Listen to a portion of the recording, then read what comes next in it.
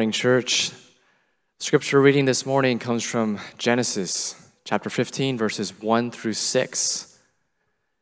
If you'd like to use the Pew Bible in front of you, you can find it on page 10.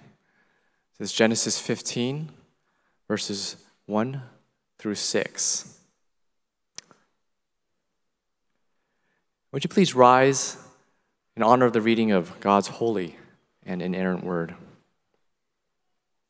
Genesis 15, 1 through 6.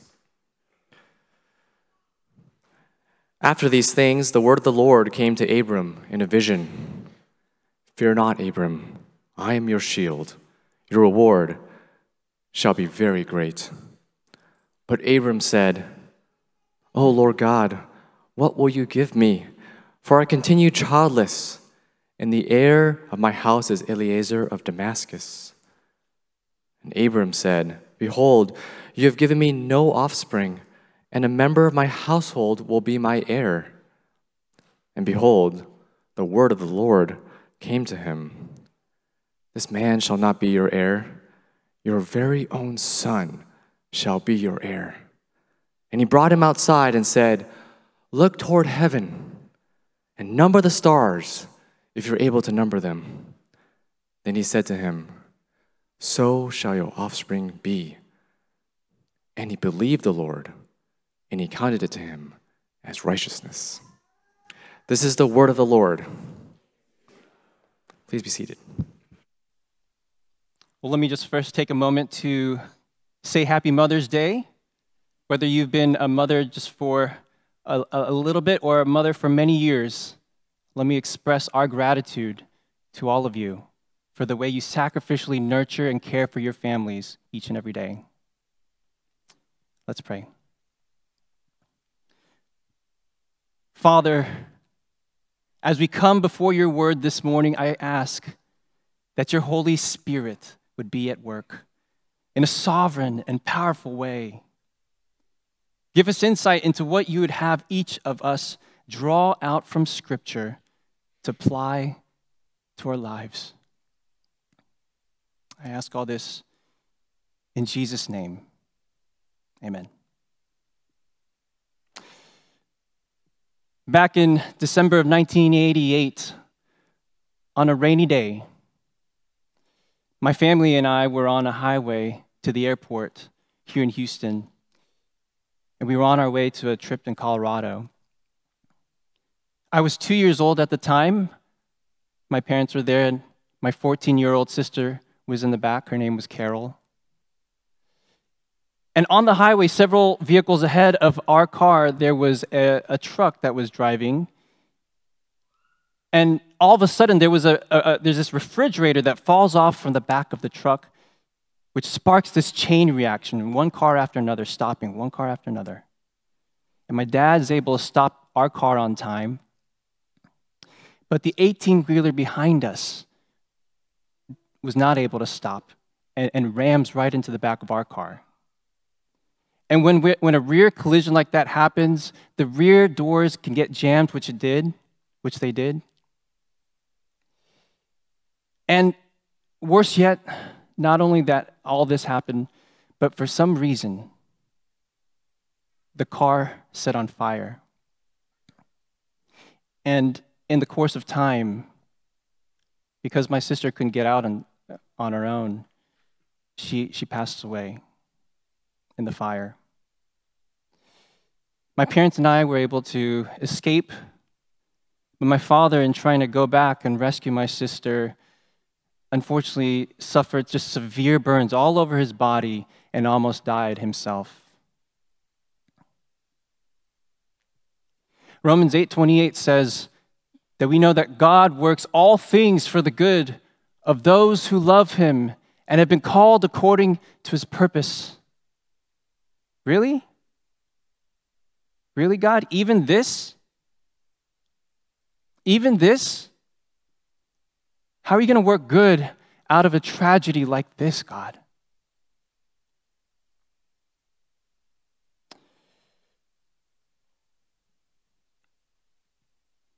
I know there's some of you here this morning who are also going through very difficult seasons of your lives. Maybe it's a health issue of your own. Maybe it's Maybe it's a health issue of someone you love dearly.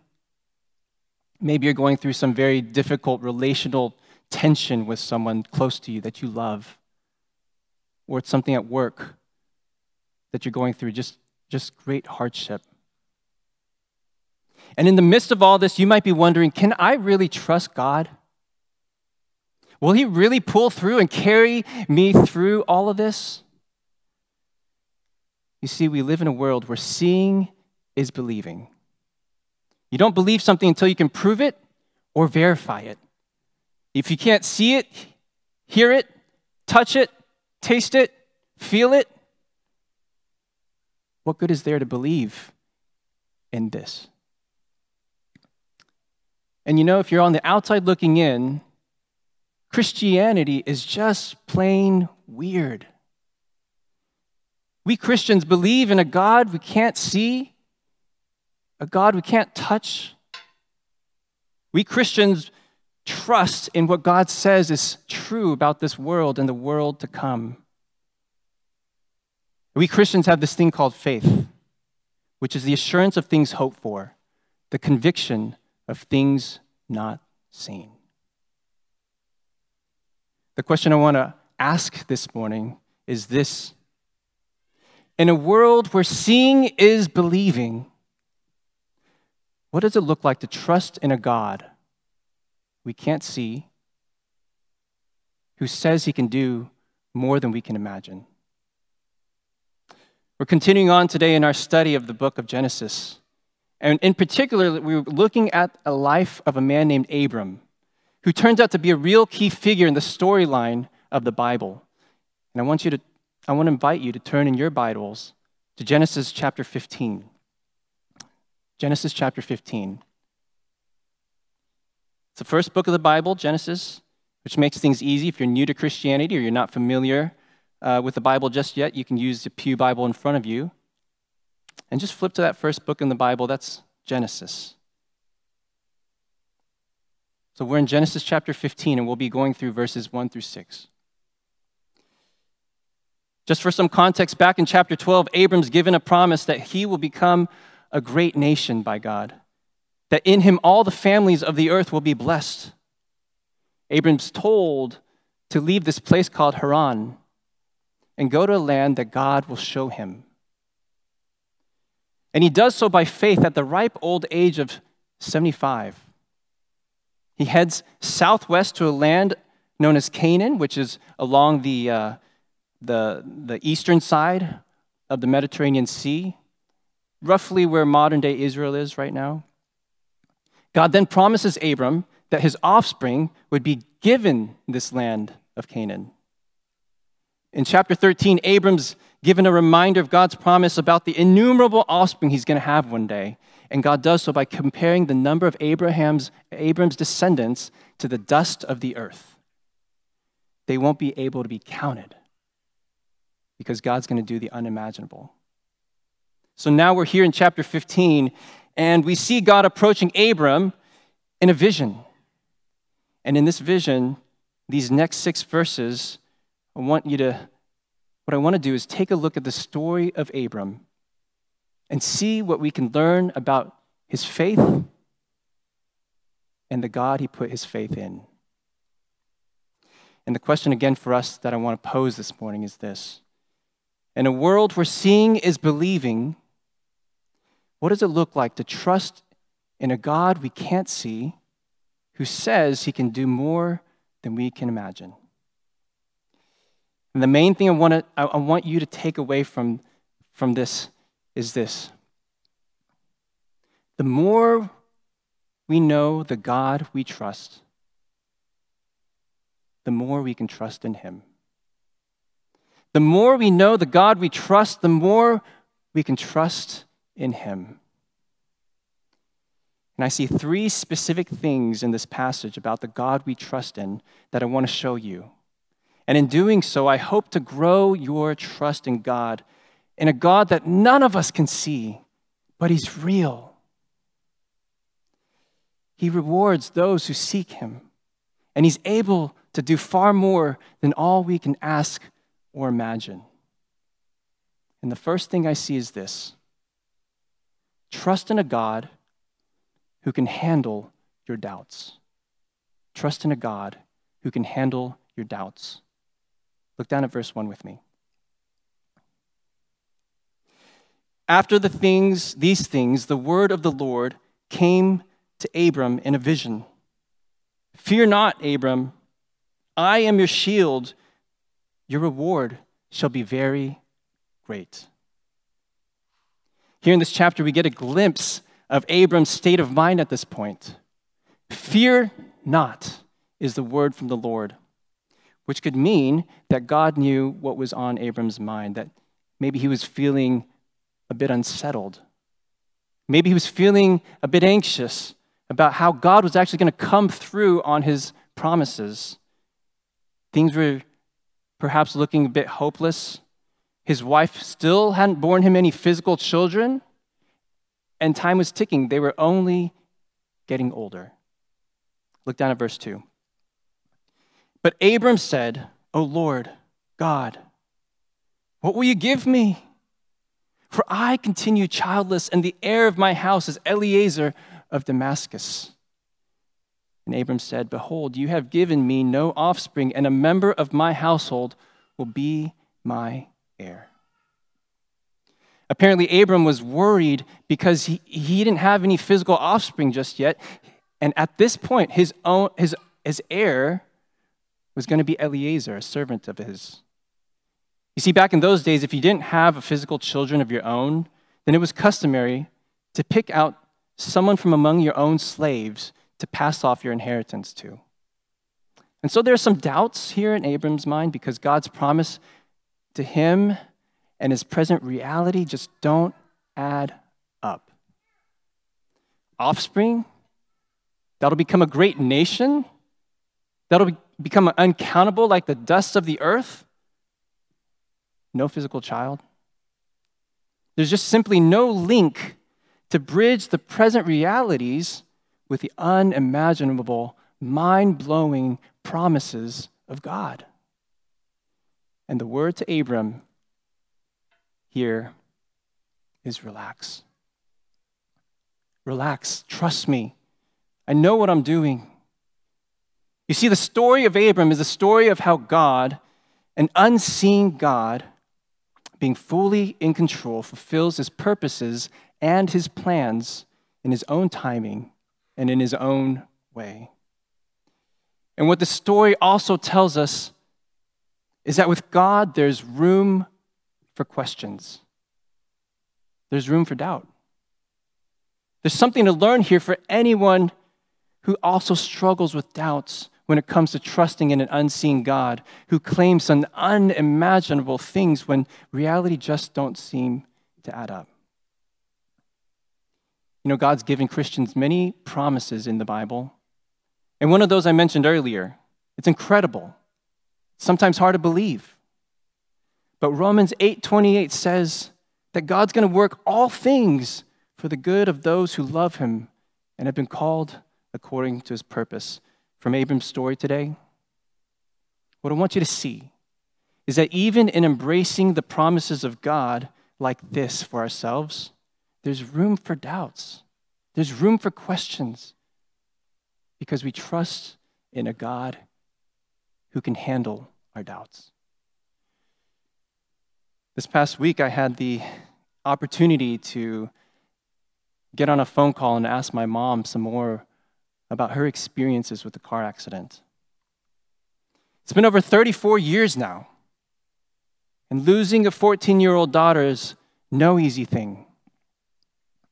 Did she have doubts about God after the accident happened? Absolutely. Did she wonder how God would ever bring good out of all this tragedy? Absolutely. Something my mother wondered was why such bad things could happen when they were good people. They were going to church. She had questions. Where's God? Why did he take away her beloved daughter? I think it's a good thing to be honest with where we're at. to expose the doubts and confusion and questions you have inside of you when faced with hard things in life. When trusting in a God you can't see to pull through for you is the last thing on your mind. But just like the way God deals with Abram, what I want you to see is that with our God, there's room for doubts, there's room for confusion, there's room for questions. He can handle them. But the question is, how are you going to handle them? For those of you who are Christians but are going through some really challenging seasons of your lives right now, my challenge to you is to be honest with where you're at. Be honest with your doubts, your questions. When you're with your small group later this week or with some trusted friends, I want to encourage you to share these hard things with them. Share what's going on inside of your heart. Seek out their counsel. Seek out their prayer. Because you know what?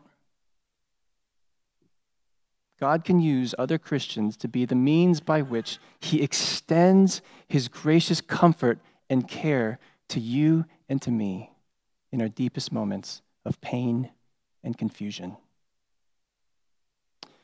For those of you who are parents, make it a habit to talk with your children regularly about faith. What I try to do is bring things up in the car, because you have them with you, they're stuck with you. As I'm driving my kids to the school, one of the things I like to ask, and my kids will know this, but I like to ask each of my sons something like this. What question do you have about God or Christianity or being a Christian? And for my oldest son, I add the option to ask about other religions. And just give them a chance to talk, ask away, whatever's on their minds. Make space in the life of your family for spiritual conversations, especially when your kids are still young, when they're still forming their thoughts about this world and how it all works. For those of you who haven't crossed the line of faith and still have lingering doubts and confusion about Christianity, here's what I would say to you. It's one thing to have doubts and questions. It's another thing to do due diligence in dealing with those doubts and questions that you have about God. So don't just sit there and let them mull around inside of you. My call to action for you is to schedule a meetup with someone that you know is a Christian this week. If you don't know Christians very well, there's a welcome booth in the back, and just ask to meet with someone. And talk about some of the things you've always wondered about when it comes to faith and spirituality. Look, there's nothing wrong with doubts or questions, but there's something missing in the equation if you never look for the answers. So in a world where seeing is believing, what does it look like to trust in a God we can't see who says He can do more than we can imagine? Listen, the more we know the God we trust, the more we can trust in Him. So first, trust in a God who can handle your doubts. And second, trust in a God who reveals His plans at His own pace. Moving along in this exchange between God and Abram, we see how God responds to Abram and his doubts. I want you to look down at verse 4 with me. And behold, the word of the Lord came to him. This man shall not be your heir. Your very own son shall be your heir. And he brought him outside and said, look toward heaven and number the stars, if you are able to number them. Then he said to him, so shall your offspring be. Earlier in Abram's story, God makes some unimaginable promises to Abram. He was going to make Abram into a great nation that would eventually be a blessing to all the families of the earth. But here in chapter 15, God reveals just a bit more about how He was going to fulfill that promise. he gives Abram a bit more clarity about how he's going to make it all happen. The revelation goes like this. All the promises for Abram weren't going to come about through Abram's servant. No, they were going to come about through his own flesh and blood. You see, there are times when God graciously reveals a bit more about his plans and his purposes for our lives, things we previously did not understand or know, in order to dispel confusion about something, or in order to reassure us that he knows what he's doing, that he knows where he's taking us. For Abram, God's revelation here doesn't necessarily answer the how question completely, but it still gives this sense that he's going to have to do something supernatural. He's going to have to do the impossible for this to come through. But my point is that we trust in a God who reveals his plans at his own pace. And in his sovereign wisdom, our job is to just keep walking, to just keep pressing forward and trusting him. Many of you know that I'm in the middle of a long journey of trying to start a new church, a multi-ethnic church in West Houston. And it's been a real big struggle of mine, particularly around the area of trying to form a team that's as diverse as we want it to be. And we're trying to wait till this team gets diverse enough to move on into this next stage of church planting. And God's brought people from this church and other churches to be part of the team, and I've been looking and trying to recruit people from outside this church, especially people who don't look like me. But it has been hard, to be honest. It has been really hard to keep waiting in this season of building this team and waiting for God to bring the right people to join us. But with each person, each couple that God brings to join our team, he gives a bit more clarity of what this team's going to look like and how this is all going to unfold. And I think the story of Ethnos Church will be one where, looking back, we will celebrate the faithfulness and the goodness of God. How will this diverse church planting team come together? Who are going to be the people that this church eventually reaches and helps bring to faith in Christ? How are we going to multiply again one day, send out our best people to start new churches again and again? There's so much to look forward to. But our God is a God who reveals his plans and his purposes at his own pace. And our job is to just keep walking, just keep pressing forward, trusting him. In the same way, you might be in a situation where you don't exactly know how God is going to unfold his plans. What's my life going to look like after high school, or after college, or after grad school? Who am I going to marry one day? Should I take this job in this other city, or stay here in Houston? Or how's this problem with my health going to turn out in the long run? And what can drive us to worry sometimes is that things aren't happening on our own timeline. Things aren't working out in the way that we thought they were. But God says, my thoughts are not your thoughts, neither are my ways your ways. And as the heavens are higher than the earth, so are my ways higher than your ways, and my thoughts than your thoughts. So keep living out each day just like Abraham would have, and faithfully carry out what's in front of you today. Trust that God will work his good plans for your life in the way that he wants, in the timing that he wants, and that he'll give you glimpses of the next steps just at the time where he thinks is best. There are times when the only thing to do is to wait. And sometimes waiting is just the hardest part about trusting God. It's not coming through at the pace you expect, and so you get disappointed. You get discouraged. But God knows what he's doing. And the Bible reassures us that none who wait on God will be put to shame. Listen, the more we know the God we trust, the more we can trust in him.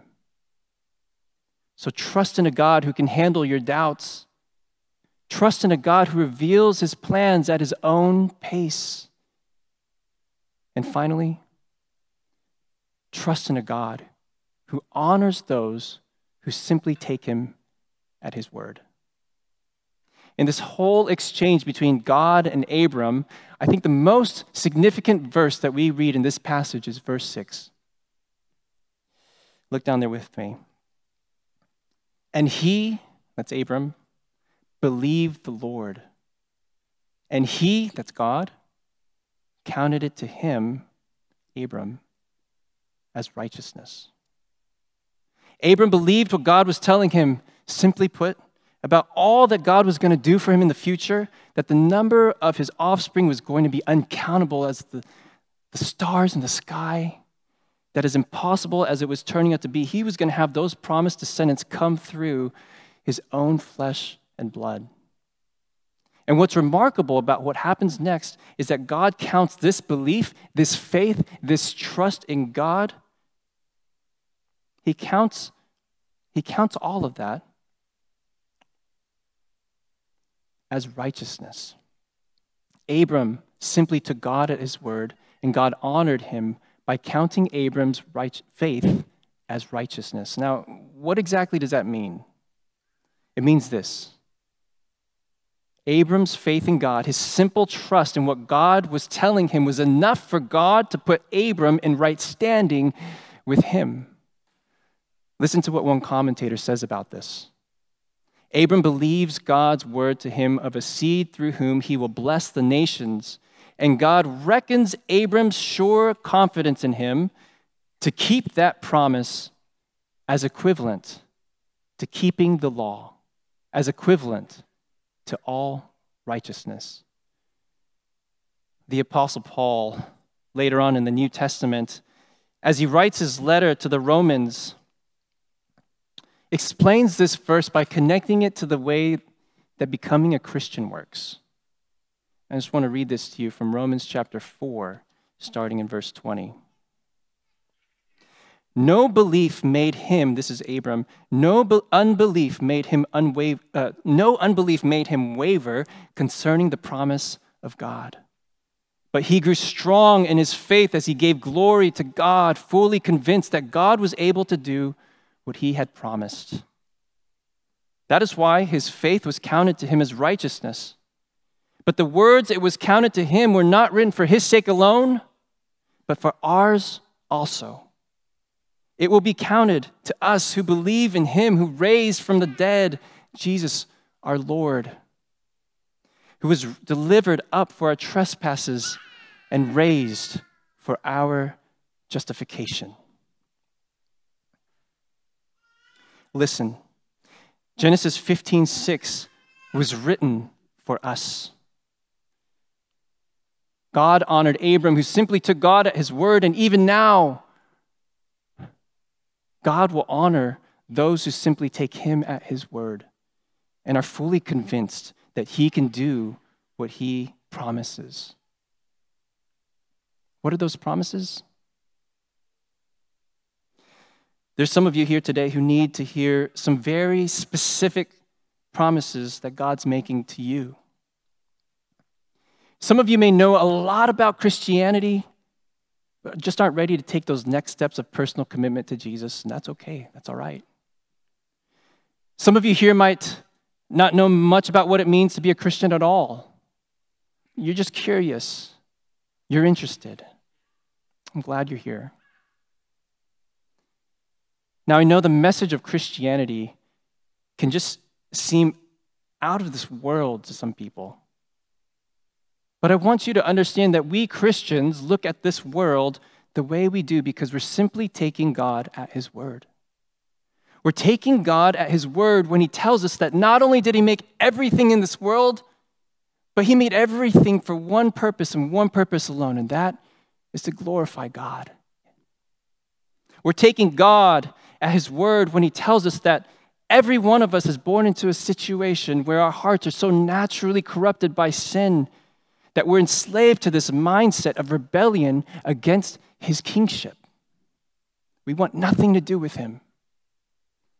But we Christians also take God at his word when he tells us that every one of us is going to be held accountable for our rebellion against him, and that we are obligated to pay back our debt to him by spending an eternity in hell.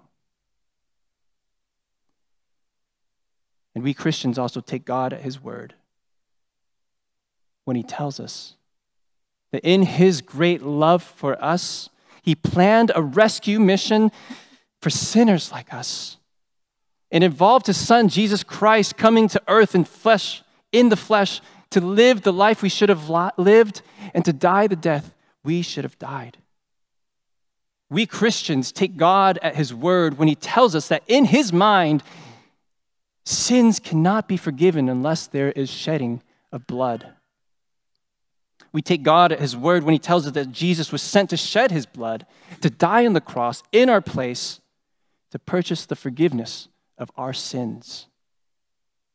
We Christians take God at his word when he tells us that Jesus was raised back to life, and even now to be the one to whom every knee should bow and every tongue confess that he is Lord. And so the question is this: will you take God at his word? Will you take God at his word when he promises that everyone who calls on the name of the Lord will be saved? Will you take God at his word when he promises that he'll forgive you of your sins and cleanse you from all unrighteousness if you simply confess your sins to him and receive his forgiveness based on Jesus, what he did on the cross for you?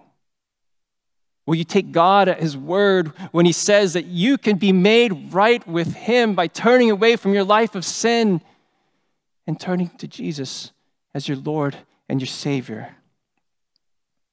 Just like Abram, God promises to count your faith as righteousness. To count your faith in Jesus and what he's done for you as righteousness, because he's going to credit to you the righteousness of Jesus himself. The Bible says God made him, that's Jesus, who had no sin, to be sin for us, so that in him we might become the righteousness of God. For those of you who are Christians here, I want you to notice something interesting that I picked up from a commentary. The story of Abram in Genesis 15 isn't the first time that we see Abram exercising his faith. No, Abram's already been living a life of faith all the way up until this point, and in chapter 15, he simply continues to exercise that faith in God. He simply continues to take God at his word. And what this tells us is that faith is something we continually exercise towards God in the Christian life. It's not a one-time thing. Last month, there's a period of time where I was just struggling with some very sinful, impure thoughts that would come to mind. They're typically thoughts that were intrusive. They were unwanted, but nevertheless unholy and dishonoring to God. During my prayer times, I would confess these sinful thoughts to the Lord, and as I did, I also began to rediscover the gift of taking God at his word through his promise in 1 John 1:9. If we confess our sins, he is faithful and just to forgive us our sins and to cleanse us from all unrighteousness. And I would just pray something like this: God, thank you for your promise to cleanse me from all unrighteousness if I confess my sins. God, I received this promise from you for myself. And you know, even after being a Christian for many years, I'm so grateful for the gift of a clean conscience. You see, faith isn't something that's a one-time thing. It's something we're to exercise day after day in the Christian life. Some of you might be struggling with some deep-rooted sins right now as well. Let me encourage you to schedule some time to meet with one or two trusted friends by the end of this week and just share what's been going on in your life. Receive prayer, receive accountability. And at the same time, in your personal times of prayer with the Lord, I want you to take God at his word and pray through 1 John 1:9 as well for yourself, confessing your sins and experiencing God's cleansing by faith. On the morning that my family boarded that car on the way to the airport, one thing that my mother recalls and remembers is that they were in such a rush.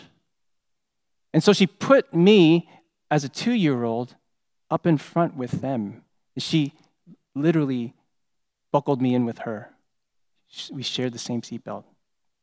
She'd never done that before. I usually sit in the back with my sister. But because of that decision, God providentially spared my parents of losing 2 children, both children, on the same day. And the good that eventually came out of this tragedy was that my parents drew closer to God.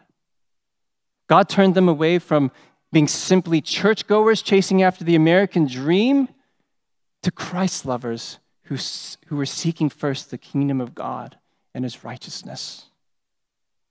God works all things for those who love him and have been called according to his purpose. The more we know the God we trust, the more we can trust in him. So trust in a God who can handle your doubts. Trust in a God who reveals his plans at his own pace. And trust in a God who honors those who simply take him at his word. Let's pray. Father, help us know you more so we can trust you more. Like Abram, enable us to keep living by faith and not by sight. It's in Jesus' name I pray.